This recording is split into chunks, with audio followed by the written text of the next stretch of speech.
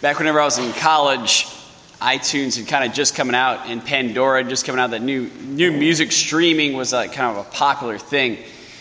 And one of the songs that I discovered that I really, really liked, which maybe you've heard of, maybe not, was the Matchbox 20 song.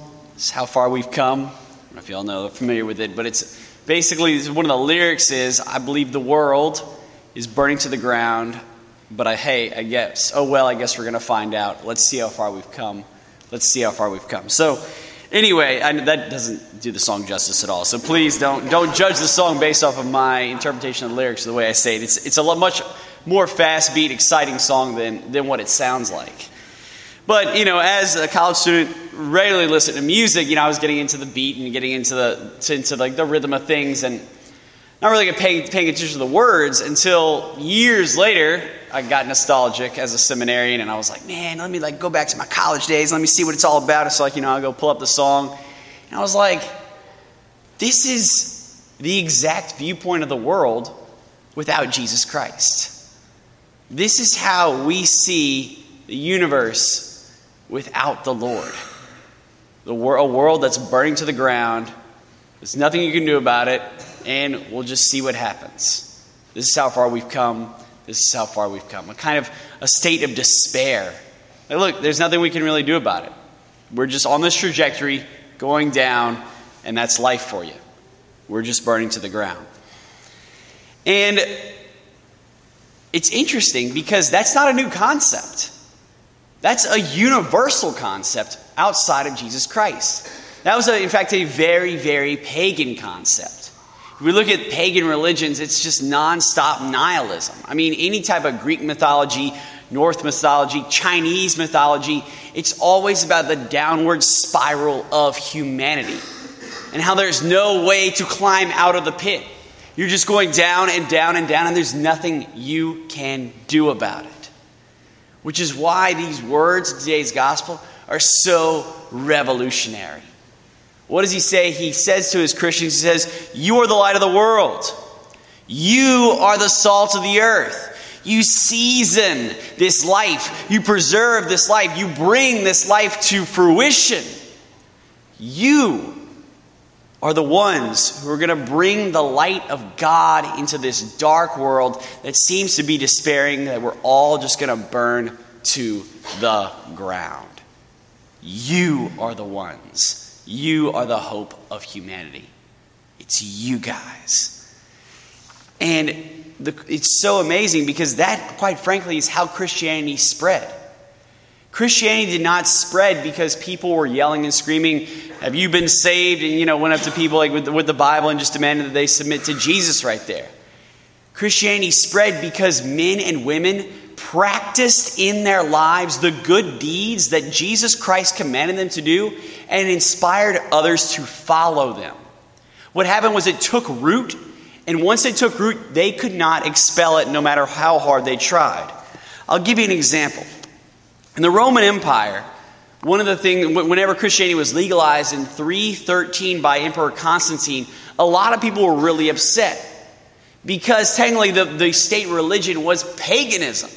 The worship of the emperor, the worship of the gods of Jupiter and Saturn and all these Romanized Greek gods.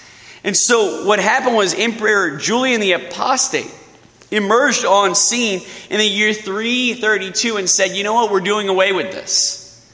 We're getting rid of the Christian religion and we're going back to our roots. We're going to be pagan again. Back to our nihilistic roots. But something happened. Something happened and he could not quite get his agenda pushed.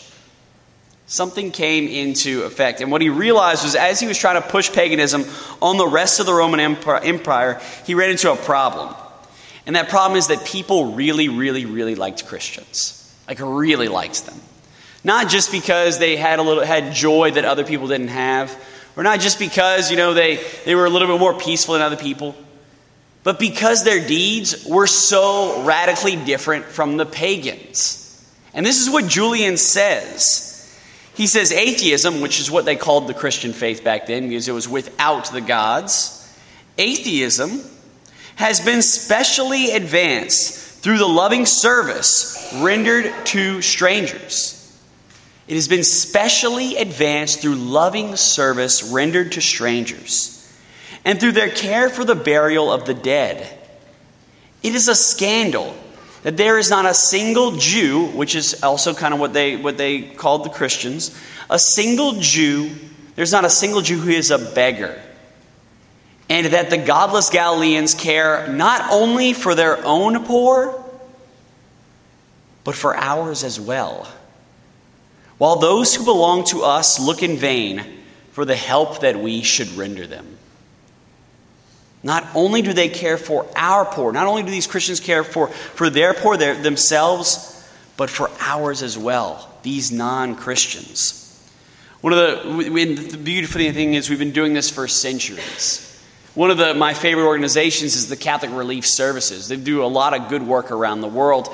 And it's not uncommon for them to go into these pagan villages or Muslim villages and start setting up wells and allowing fresh water to come into the villages for the first time in history. And these Muslims and these pagans will come up to them and say, "What are you doing? You do realize we're not Catholic.